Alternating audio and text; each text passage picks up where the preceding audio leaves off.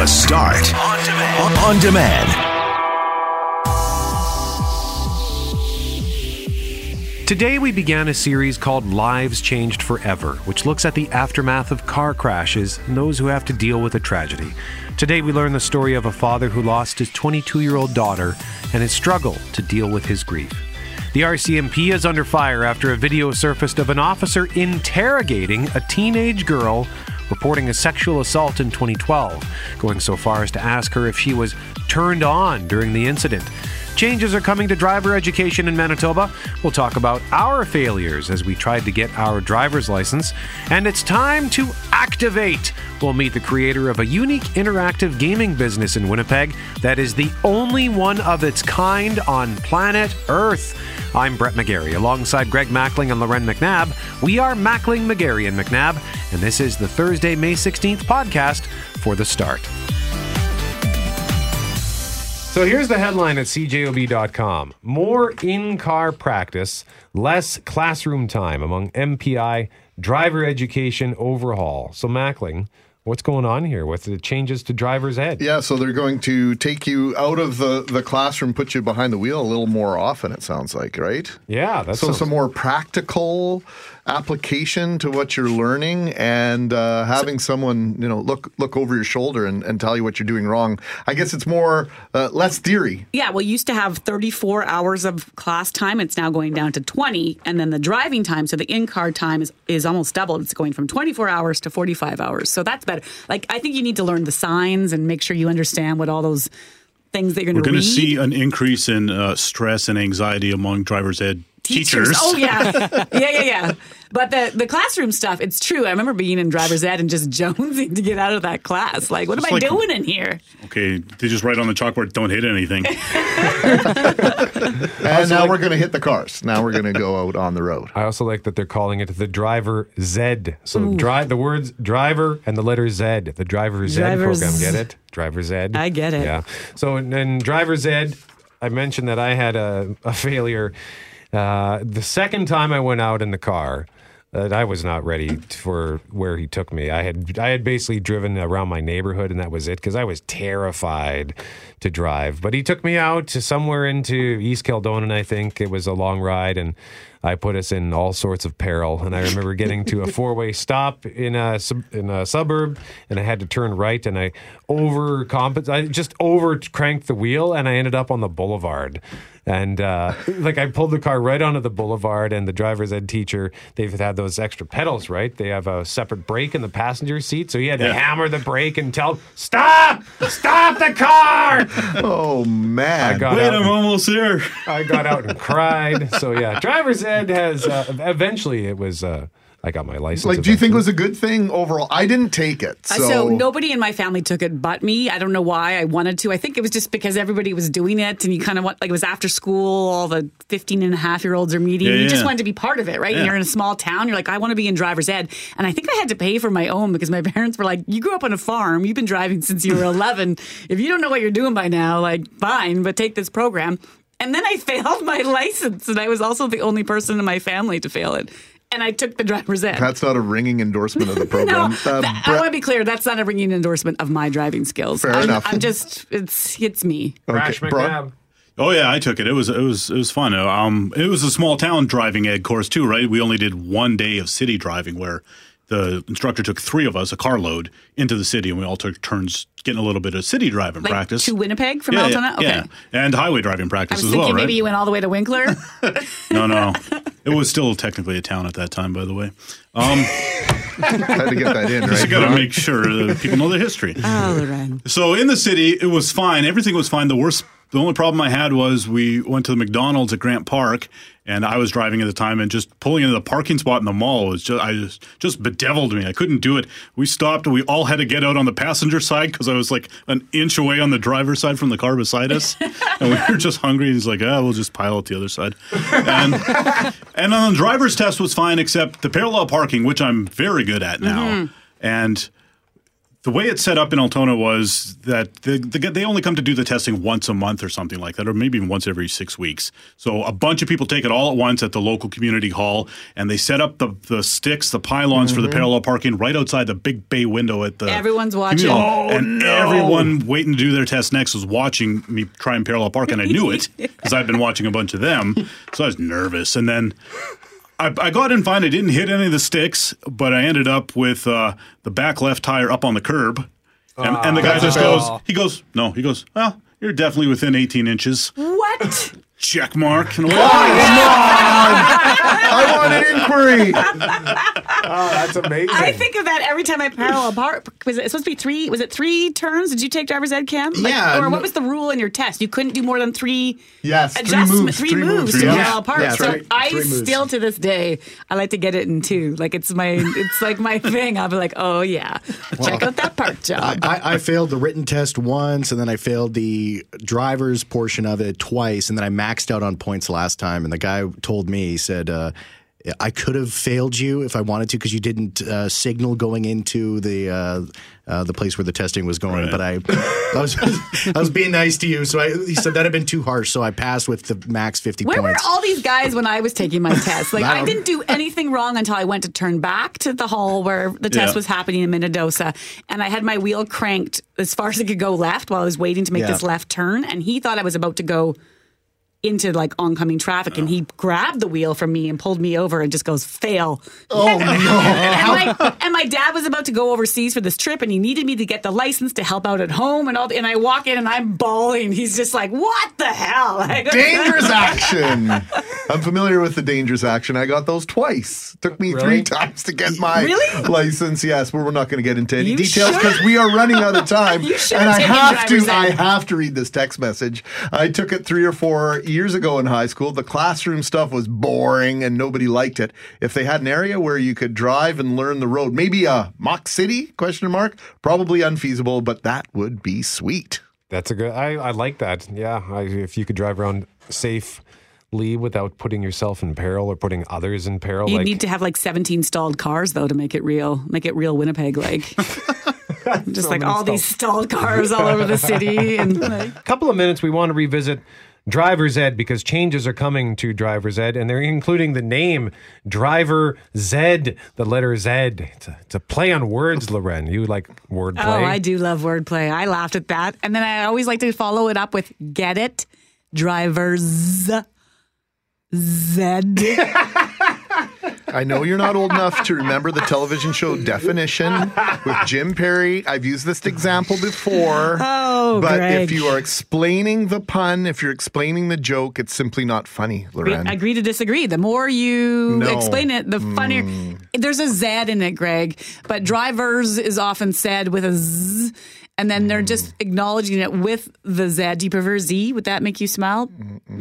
Drivers. I got to tell you, Mackling, I'm with McNabb on this one. The more you explain it, the better it Because gets. the way she does it, it's funny. It's like a family, Family Guy. Yes. Their joke, they drag their jokes out so long where it's funny, and then it stops being funny, and then it's funny again because they just keep going with it. When he fights the chicken.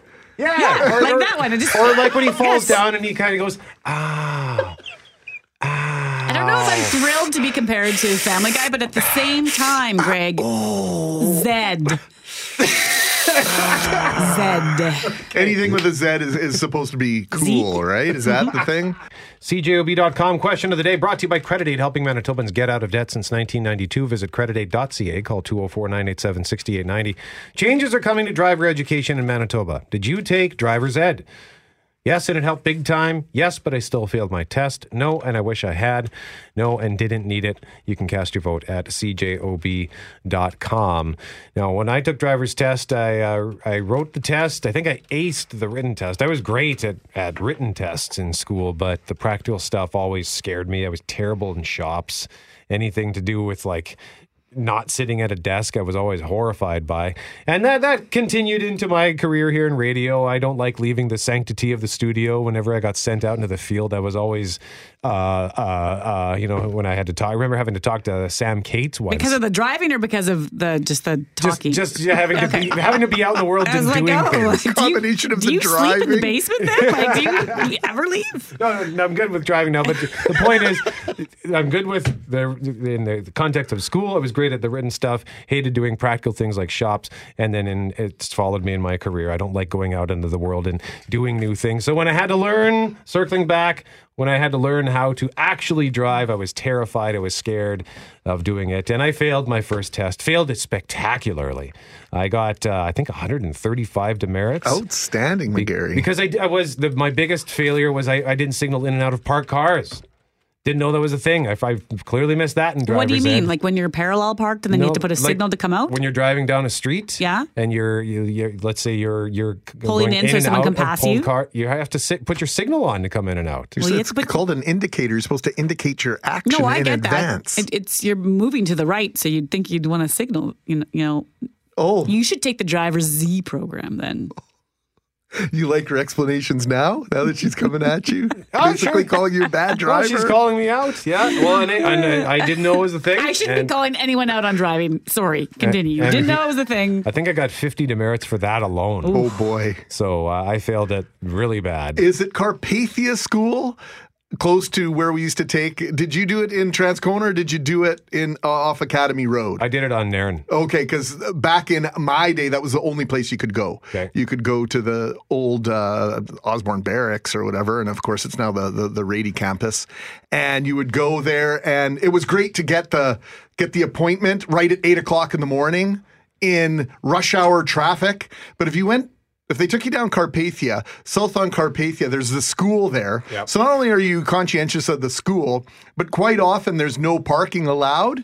And so I bet you half of my friends that took their test in the day went down the left side of the road and did not move over, as you were indicating that you would, and you would need to put your blinker on. Yeah. Most people just went down the left side of the road as opposed to moving over to the right side of the road, because typically there's parked cars there, but there were none quite often for 200 or 300 yards. And you could just see the guy tick, tick, tick. The points were just getting taken off big time. And then once you got back, after you passed or failed your parallel parking, it was like, yeah, by that school there, you should have been on the right-hand side the whole way. And it's like every 5 seconds you were losing about 5 points. Oh, God. Was not good. Do you think you would pass your license now if you went for a test? Yes. I'm not sure. I'm not sure. The parallel parking for me is tricky because when our radio station was in Wolseley, when we were at 930 Portage, I had to get good at parallel parking because we had to park in all the residential streets, and the Right. parking was always a situation there. So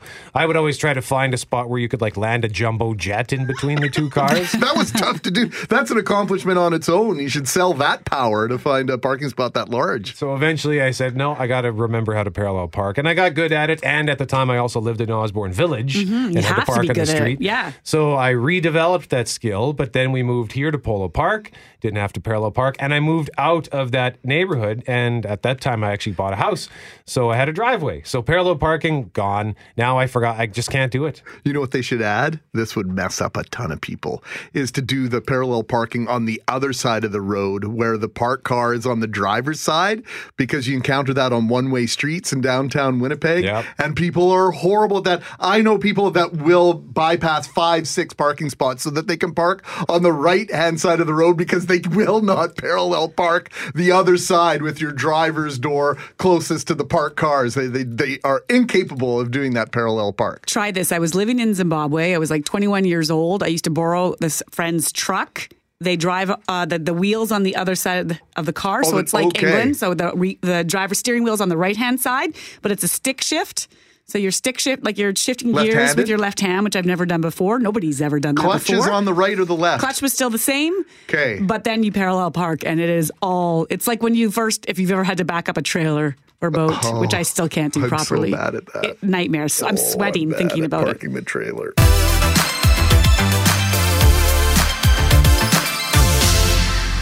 startling revelations coming out of British Columbia in an interrogation, Loren. I saw this video yesterday, and I heard your reaction to it, Brett. It's very, very angering. Yeah, serious questions are being raised about how a teenager who reported his sexual assault was treated by the RCMP. Global News has obtained this police video of a male RCMP officer interviewing an Indigenous teenage girl in 2012. As Global National anchor Donna Friesen explains, it sounds more like an aggressive interrogation. The officer, who at times is alone with the girl, asks a barrage of unsettling questions, including about her sexual history and whether she tried to fight back during the alleged assault. He even asks her whether she enjoyed it. And a warning, it is hard to listen to. Here's an excerpt. Were you at all turned on during this at all, No. even a little bit? No. Physically, you weren't at all responsive to his advances, even maybe subconsciously? Maybe subconsciously, but no, not. I was really scared. Okay. Because you understand that when a guy tries to have sex with a female and the female is completely unwilling, it's very difficult, right? Yeah, it hurt a lot. It hurt a lot at the beginning?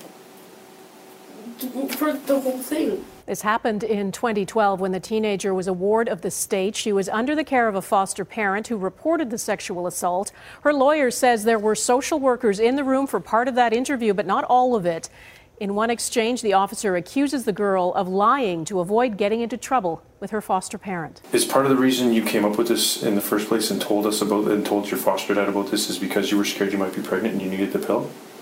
No, it was more because I just got taken advantage of and I didn't consent to it. I was just really scared at the time. I don't want you to lie. I want no lies. I'm not lying, though. I didn't consent to this. No charges were laid against the person she accused of committing the sexual assault. The video is surfaced now as part of a civil lawsuit against a Kelowna social worker accused of siphoning off thousands of dollars in financial benefits from children in care. Today, the RCMP gave us a statement saying new training for its officers is a priority, and a training course on how to interview sex assault victims and witnesses properly was recently updated. It is not clear what has happened to the officer involved in this case. Global News has also reached out to BC's Ministry of Children and Family Development for comment, but we have not heard back. Global National anchor Donna Friesen. So fine, you can give them better training, but how do you train someone to be a better human being? Because that's not training involved in that kind of interrogation, in my opinion. When you ask a girl who's come in and said, I've been sexually assaulted, and then you ask her if she was turned on, I don't know in what line of retraining that needs to be told. By the way, don't ask a potential rape victim whether or not she enjoyed it. That doesn't require training. That requires human decency. And what sort of science is he citing in order to suggest that it would be difficult for someone to perform this act at certain times? I don't understand the point of view of this officer, quite frankly.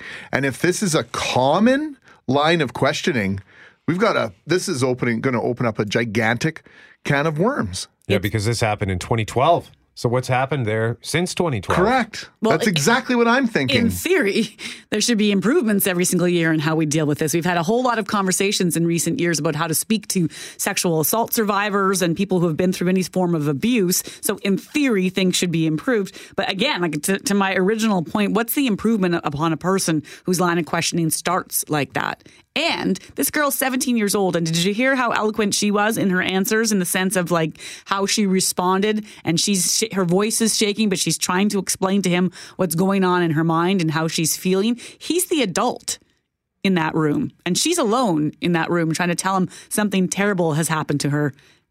And that's how he treats it. Loren, does this exemplify for some people, for some women, as to why they don't come forward when they have been a victim of assault? It goes back to the whole turning where you turned on question goes back to the thing of like, well, what did you do to incite this behavior? It's almost like what were you wearing question. What were you wearing? Oh, well, did you like it? Did you really say no? How did you say no? All those things are the questions that everyone who's ever been through that before would fear, because they are already doing that. There's whatever happened to this girl, she already walked into that room feeling shame for something that wasn't her fault and raising those questions to herself. She doesn't need a person in authority, a police officer, to then make her feel like, well, if you were turned on, you might have.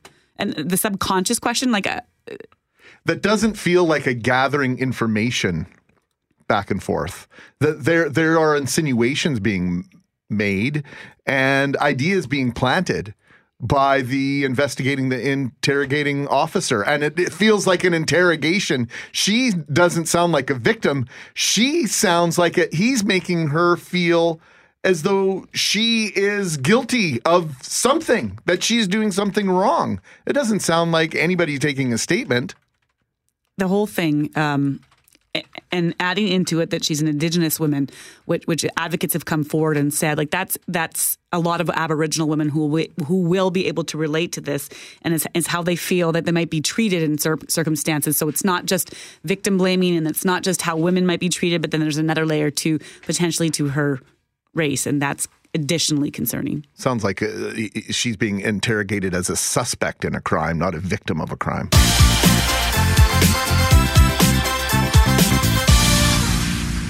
Greg, what's going on in Alabama? Well, as we know and as we've been hearing in the news with Jeff Braun, Alabama has banned nearly all abortions. That bill was signed into law by their governor yesterday. Several states across the U.S. have been dramatically altering their access to abortion over the past several months. Yesterday, Alabama's Republican governor did sign the most stringent abortion legislation in the United States, making performing an abortion a felony in nearly all cases. Governor Kay Ivey said in a statement, quote, "To the bill's many supporters, this legislation stands as a powerful testament to Alabamians' deeply held belief that every life is precious and that every life is a sacred gift from God." The bill's sponsors want to give conservatives on the U.S. Supreme Court a chance to gut abortion rights nationwide, but Democrats and abortion rights advocates criticized the bill as a slap in the face to women voters. Global's Washington Bureau Chief Jackson Proskow has more details. 25 ayes, 6 nays. With an overwhelming vote of approval, House Bill 314 passes. Alabama state legislators agreed to criminalize abortion at any stage of pregnancy. You don't know what you don't know because you've never been pregnant. Once signed into law, abortion providers could be sentenced to up to 99 years in prison. The only exception is if a pregnancy poses a health risk to a mother. In pregnancies resulting from rape or incest, a woman must carry the baby to term. Abortion health care has to be an option for survivors of sexual violence.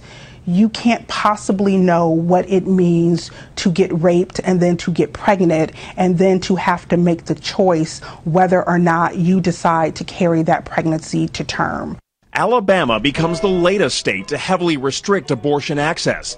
Last week, Georgia signed a so-called fetal heartbeat bill, becoming one of 16 states to have passed or introduced legislation banning abortions 6 weeks after conception, before many women know they're pregnant. They just see this as their prime opportunity to make this a national fight instead of keeping it at the state level. The backers of Alabama's controversial ban purposely made the law extreme, hoping the issue winds up before the Supreme Court, where President Trump has installed a majority of conservative justices. They want the court to revisit the question at the center of Roe v. Wade, the 1973 decision that legalized abortion. Is the baby in a womb a person? And we believe technology and science shows that it is. It's possible the courts could reopen or reverse a decision made more than 4 decades ago. At this point, we have to face the reality that this may happen. Progressive groups believe that could drastically limit a woman's right to choose, not just in some states, but right across America, forcing a return to the days of illegal, unregulated abortions. Jackson, what's the timeline? How soon is this likely to reach the Supreme Court? Well, Donna, it's not likely to be heard here until sometime next year, which is going to make the issue extra contentious because both the hearings and a final decision could drop right into the middle of the 2020 presidential campaign. Abortion is a huge issue for voters, especially Republican voters. We should also point out that while this remains undecided, there's a massive disparity in access to women's health services between states that have worked to liberalize access and those like Alabama that have tried to criminalize it. Donna? Yeah, the issue is going to simmer along. Jackson Proskow in Washington, thank you.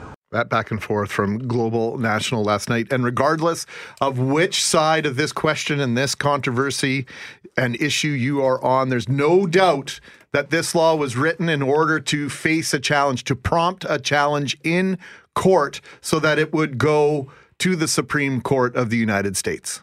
This governor has a track record of extreme, maybe that's not, far-right conservative agendas, and it includes everything from changing things with gay rights to the death penalty. She's done things to speed up death penalty appeals so that you can expedite more executions of convicts, and so it's no surprise that she's done this.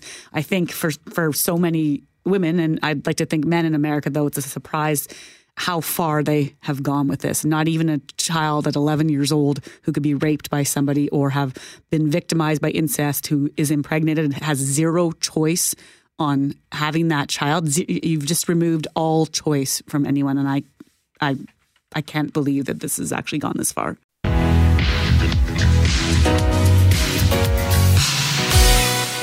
There's a place in Winnipeg called Activate Games, and Loren and I immediately looked it up, and we both just wanted to leave the studio and go play at Activate Games. I'm not even listening to you right now. I'm on this website. So. One of the creators is Adam Schmidt, and he is here in studio, also co-creator of The Real Escape, which from what I understand is one of Winnipeg's finest escape rooms. I'm ashamed I haven't been there yet. So now I have two places to go. Adam, welcome. How are you? Hey, how's it going? Doing very well. Good. Activate Games. You've been working on this for 3 years. It's been open for 3 months. What is it? Yeah, so my wife about 3 years ago wanted to see if we could make a replayable active escape room. We worked hard on it. Our build team of about 10 guys. And we came up with this, and it was an entirely new business. So basically it's a state-of-the-art active gaming facility where you and your group basically enter inside a video game experience and play it physically and mentally to complete challenges. I'm looking at your website right now. You have a climbing wall. Yeah. That's I'm thinking of that glow miniature golf, miniature putt-putt, as some people call it, and an actual climbing wall. This is one of the challenges you have to complete. Yeah, that's one of the rooms that we have. It's basically rock climbing holds that light up and they sense when you're on it. Oh, neat. And so they light up in a certain sequence where you have to move with it and avoid red rocks and hit all the blue rocks, and green rocks are safe. And so basically there's a plethora of games that we can have with that one room. So it would change every time you go into it. And each room, so that one's called Climb. We have 10 other rooms that are completely different. Each room has multiple games, and each game has multiple levels. And when you enter into the facility, you get an RFID wristband that tracks all of your times down to the millisecond. So it's become a very competitive, almost sport-like adventure for people. It'll be like a workout, like the wall itself. Absolutely. Well, and then you know what? It's actually one of the it's definitely a little bit of a workout, but we have rooms that are even more. We have a grid floor that lights up and senses when you're on it. It has like 900 squares on it, and it's a huge room. And we can do so many different games with it, and people are running around. And the one interesting thing about that room in particular is, you come out of it and you feel like you're dying. Like it's like but when you're in it, it's so much fun, and you don't realize how much you're working out. What was going on? And like you mentioned, your wife suggested this to you. What was happening in your life that you said, I think like all these adults would want to get in on this? I think, I'm 35. I grew up with video games always in my life. And obviously at a certain point, I'm not going to keep playing video games. This is a way for us to keep playing video games, but with friends and family, and get active and basically get off the couch and enter inside those video games that we all played as kids. Why couldn't you keep playing video games? Well, absolutely. There's a lot of guys out there right now like, sorry. Yeah. No, and you know what? I play video games all the time, but it's just a way to actually get out and do those things physically in the real world. So what do we have to thank for this explosion of interactive gaming like this, like these escape rooms and what you've created here? Have you borrowed this from somewhere else, or is this your own creation? Tell us the genesis here. We have a warehouse north of the airport. We've been building this for a couple of years, just like physically building it. The idea sounds like a laboratory. It is. All the technology we made ourselves. With we have a great group of engineers that have basically put it all together. It's one of a kind in the entire planet. There's nothing else like it. So we're right now. We've been open for 3 months. We've had about 25,000 people go through. Wow! And we're looking to expand nationally and then into the U.S. pretty quickly. Oh my God! And this could be big, right? I think so. Yeah, and it'll always be a local. It is big from the sounds of it. It'll also be it'll always be like a Winnipeg thing, though. So fantastic! Who are your clients? Is it mostly adults or is it families coming in? And what are they saying to you as they say why they wanted to be here and try it out? So weekdays we have a lot of school groups. It's a great way for school groups to get out and interact with each other. Corporate groups all the time during the weekdays, but at nights it's usually adults, anywhere from 20 to 45 is just our general age groups that we get there. A lot of families come in Saturday mornings, Sunday mornings.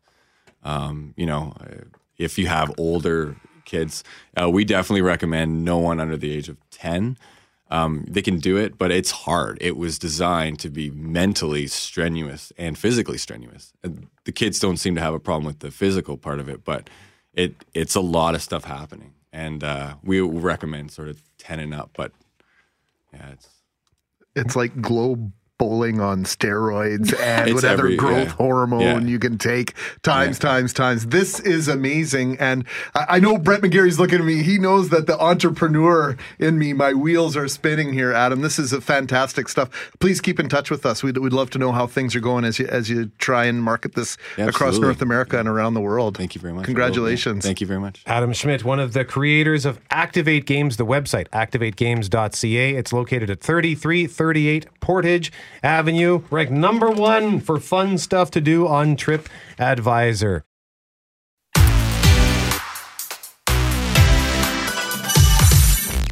All right, we want to turn our attention this morning to a story that's making its way through Winnipeg, and it's about the idea that there are a growing number of questions about the number of needles that are being picked off of Winnipeg Street, large in part due to our meth crisis in Winnipeg. And there are also questions about what to do about what we saw last summer, which was a rise in the number of tent cities that grew in Winnipeg in the warmer temperatures. And so that has the city putting out what it calls a request for proposal. Basically, it's looking to hire a contractor this summer to go in and not only pick up needles from parks and other used areas, but potentially dismantle these homeless camps. And we said earlier, this has raised some questions and, of course, some eyebrows. And so we wanted to get the perspective of Main Street Project, which works with thousands of Winnipeg's more vulnerable every single year. Adrienne Dedek is the Director of Supportive and Transitional Housing for Main Street and joins us now. Good morning, Adrienne. Hi, good morning. Good morning. So when you first heard this, that they're looking to hire a business or a contractor of sorts to deal with not only the needle crisis in Winnipeg, but potentially transitional housing camps or tent camps, what was your first reaction?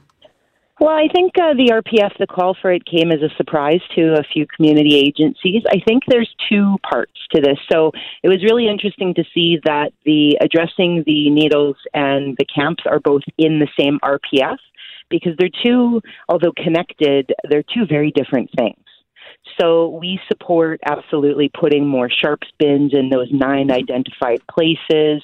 I think the bigger picture, though, when it comes to needles and the fear and when you see them, what comes to the general public's mind, I think the more important thing is about education and about tying that back to mental health and addiction, not so much the fear of the physical needle. So the Bear Clan does a great job of community cleanup. And I actually think that's an approach that we should be adopting citywide through an education campaign to really take the fear factor out of needles. Now, the camps, that's a bit different for us. So we currently provide service where we go out in the community. We have a van patrol that sees about 130 people a night for many, many different reasons who just don't come inside for all the shelters. We have a really great coordinated shelter system as well. And these are people who, should their camps be dismantled, those are their only possessions. And these are people who are displaced and who are going to be further displaced.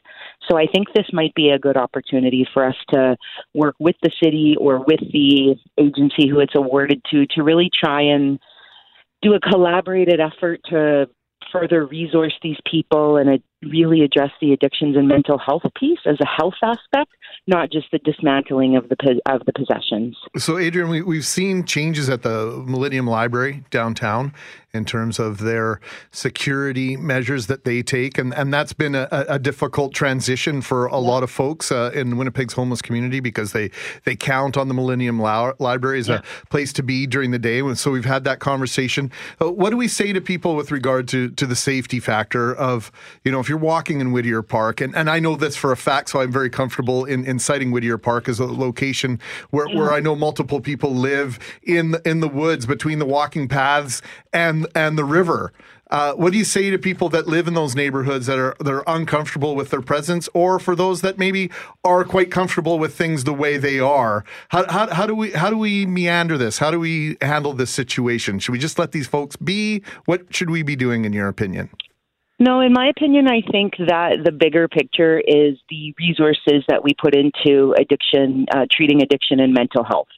So to me, living on those encampments and setting up those encampments, that's a result of gap in resources or not being able to meet people where they are, and sometimes in a harm reduction model. I don't think it's actually about the physical structure. So I think also seeing those encampments, and you use the word uncomfortable, I think it reminds us that there's poverty, that there's addiction, and I think there's a fear piece to it, and we take the humanizing piece out of it. These are people who we always say, we're always one step away from receiving those services. You could very quickly, routed in trauma, have something happen in your life where you could be that person.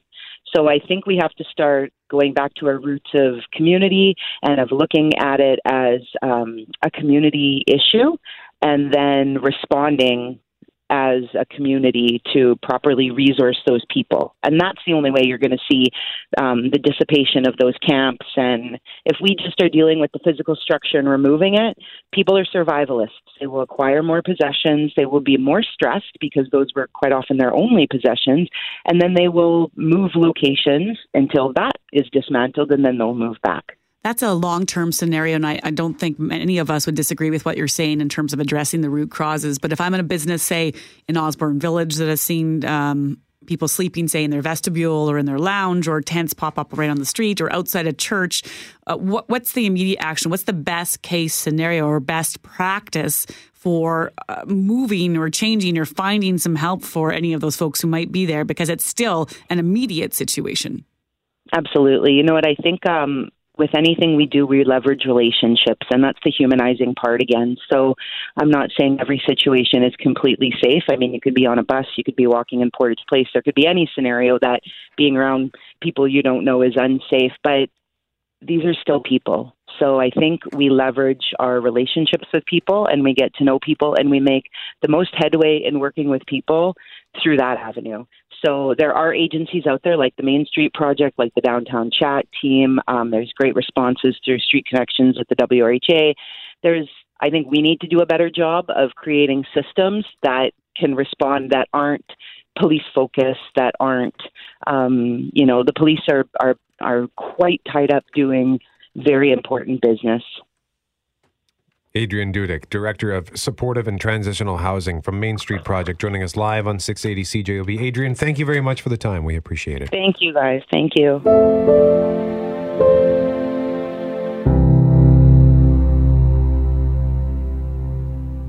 You're walking to that door, you know that you're about to tell somebody something that their lives will never be the same after that.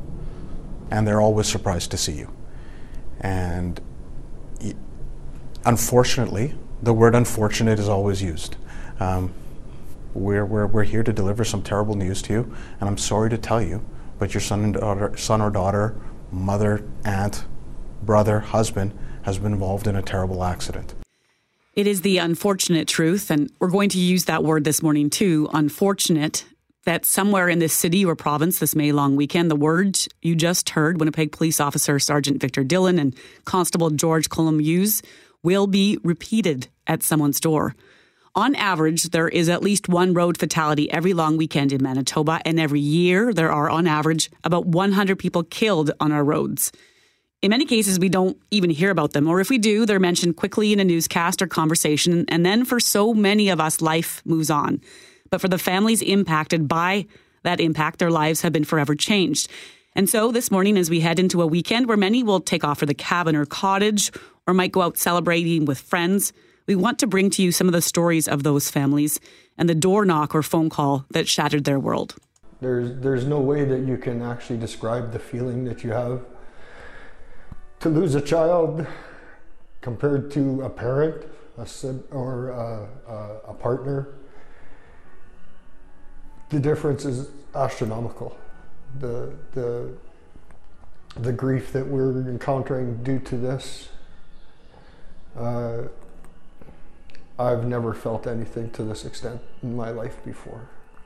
So that was Roy Hildebrand, and his daughter's name was Tia. She was 22 years old, and she was also a mom herself. She had a little 2-year-old girl. Last November, for the very first time in her young daughter's life, Tia decided to get a babysitter. It was her first time leaving her daughter with a babysitter, and she went out with friends, and she never came home.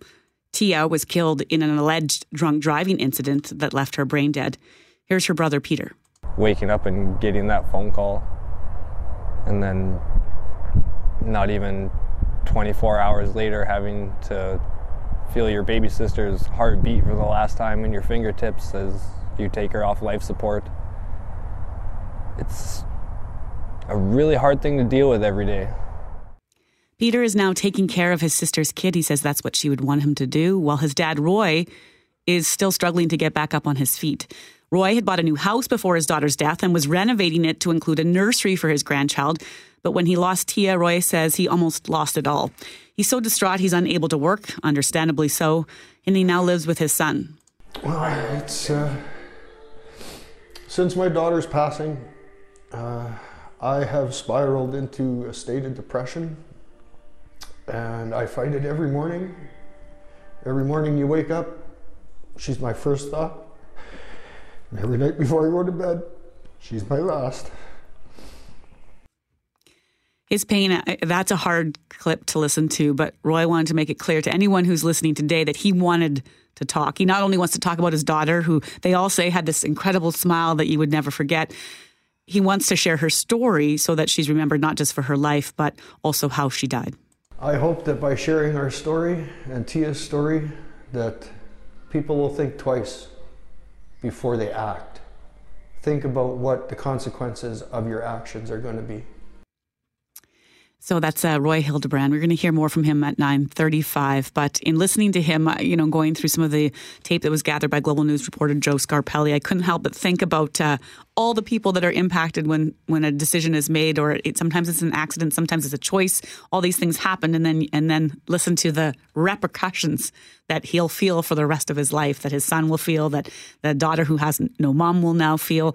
And so for anyone out there, the reason why we're having this talk this morning is because we all hit the road. You were at a scene this morning, Greg. We don't know what happened, but someone's life got changed this morning in Portage Avenue. We don't know the incident yet, but there was a serious crash. We don't know to what extent, but somebody received a phone call. Maybe multiple people received a phone call this morning. We don't know what the news was that was delivered as part of that phone call or knock on the door.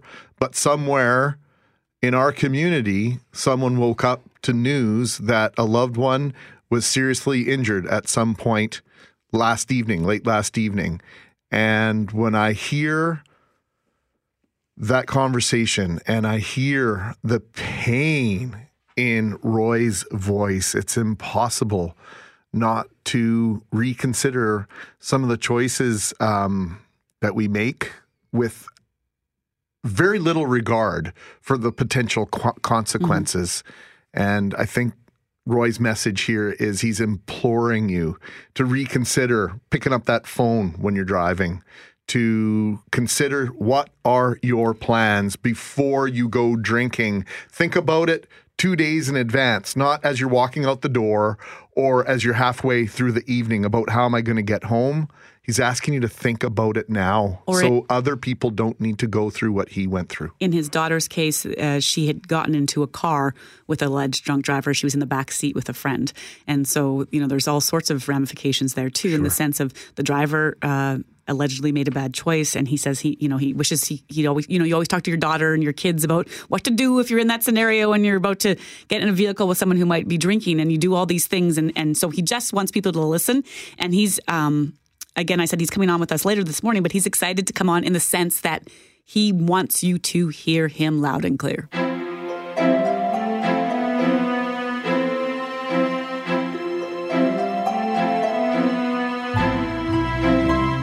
This morning, we launched a new series that we're going to roll out over the next couple of days called Lives Changed Forever.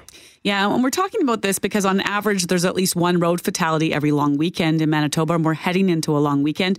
And we know on average, there's 100 people every year that are killed on our roads, and I think perhaps too often they might appear in the headlines as just a very brief mention, or perhaps we don't even talk about them at all. And for the families who've lost someone, the truth is life will never be the same again. That's the reality for Roy Hildebrand and his family. And we've been telling you part of his story this morning, but we are extremely privileged to have him in studio with us now to hear more about his daughter, Tia. Good morning, Roy.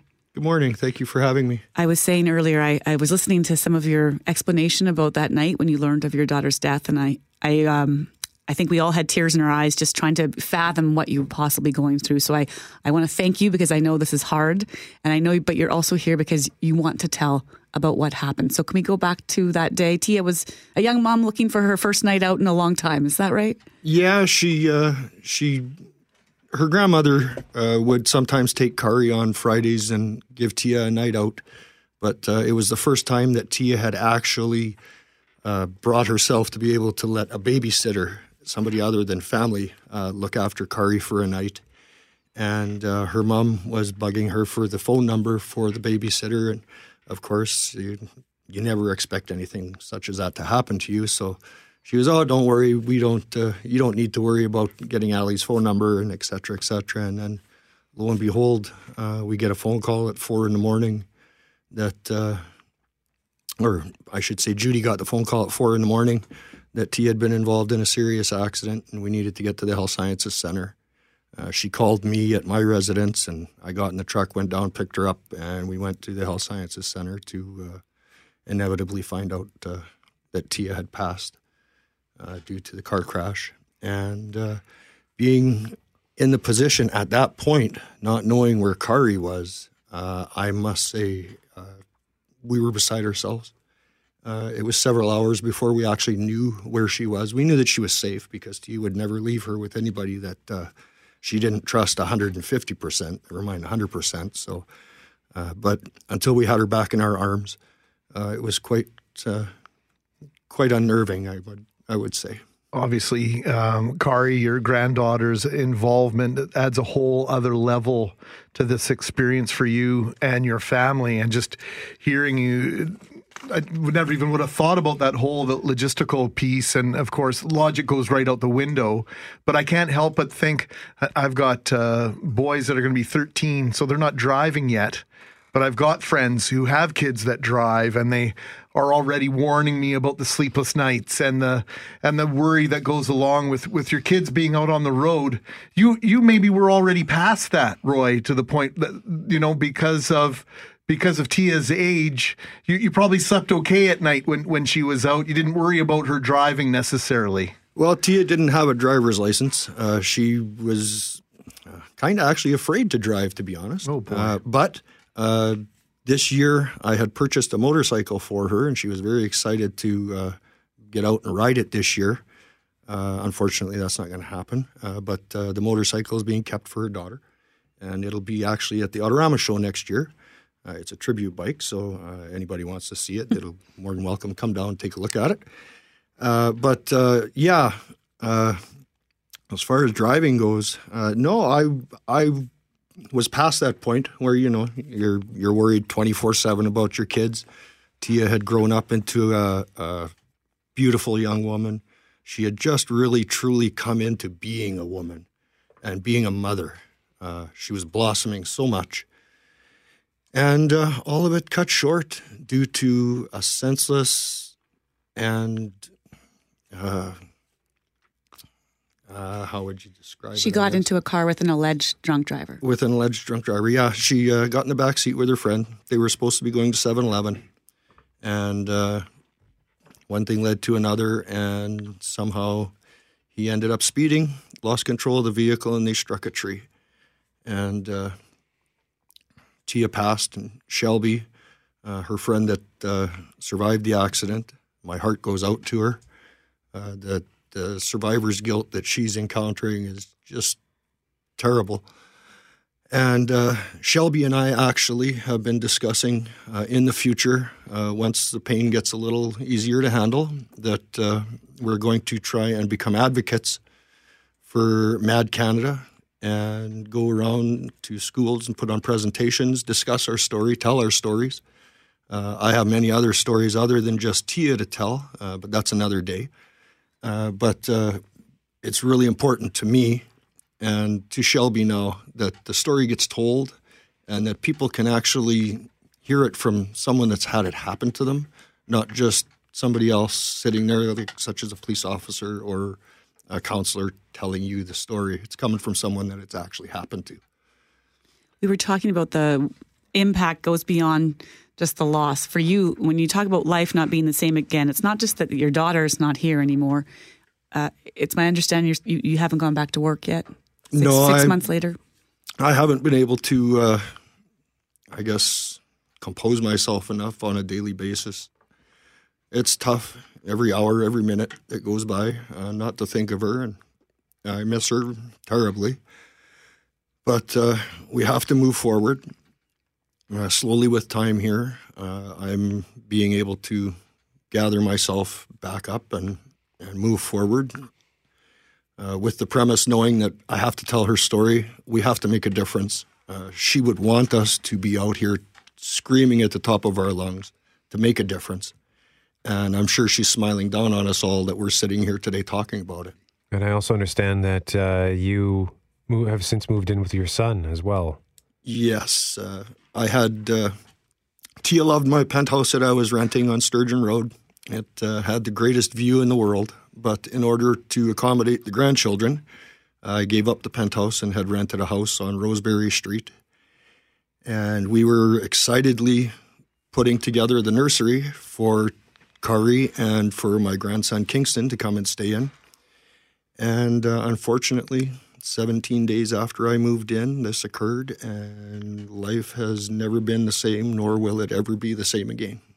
Roy, what's the message? What do you want the folks joining us today? What do you want them to learn from your story? If there's a lesson here, I don't want to get too deep inside your head, but what is it that you would like us to take away from this time with you today? The biggest thing I would like everybody to realize is think before you act. Your actions can create consequences that will ripple through time for the rest of people's lives, including your own. Don't drink and drive. It's the worst thing in the world you could do. That being said, I would be a hypocrite if I said in my early years, I didn't do it. But again, that doesn't make anything right that I was lucky enough that something didn't happen to me. Look what happened to Tia. It wasn't her. She wasn't in control of the situation. Make sure that if you are going to go somewhere, that you have control of your situation. Don't let somebody else shape your future. Be smart. Make wise choices. Not just when you're consuming alcohol, but in all your daily choices. You never know when life is going to change, and it changes forever when a thing like this happens. And it's not just the family, it's the friends.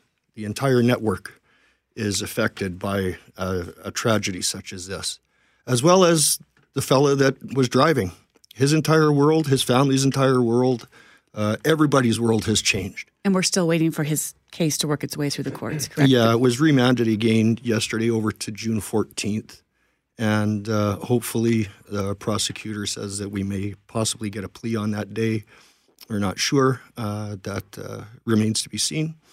But it's one heck of a process to go through. And if we can prevent it for other people, please think before you act, folks, in all aspects of life, not just on the city streets. When you're out boating, when you're doing sports, anything. Life can change in a moment. Roy, I often tell my kids that there are certain situations in life where you may only get one opportunity to make a mistake, because there are decisions that we can make where there are no second chances. And I think this highlights that whole contemplation about decisions that you make that may or may not be unsafe. Yep. Yeah, you're exactly right. Taking that extra time to think about it. Yep, you are 100% right. Think about your actions. I know at times we most usually don't, but it really makes an impact on everybody when something such as this occurs. The impact and the ripple effect that occurs forever. We're forever changed. I'm forever changed. I would just like to also, while we're here, take the opportunity to thank Mad Canada for allowing us to go to the national conference just several weeks ago. It's comforting being with people that can really associate with the pain and the suffering that you're going through, as it's all victims that are there, as well as survivors. So please support Mad Canada. They're a great organization. I am going to be much more involved with them now in the future. And everybody, please think safe this weekend. Roy Hildebrand joining us live on 680 CJOB. His daughter Tia was killed in a crash. An alleged drunk driver was at the wheel. She was a passenger in that vehicle. Roy, thank you very much for joining us today. We appreciate this. Thank you for having me.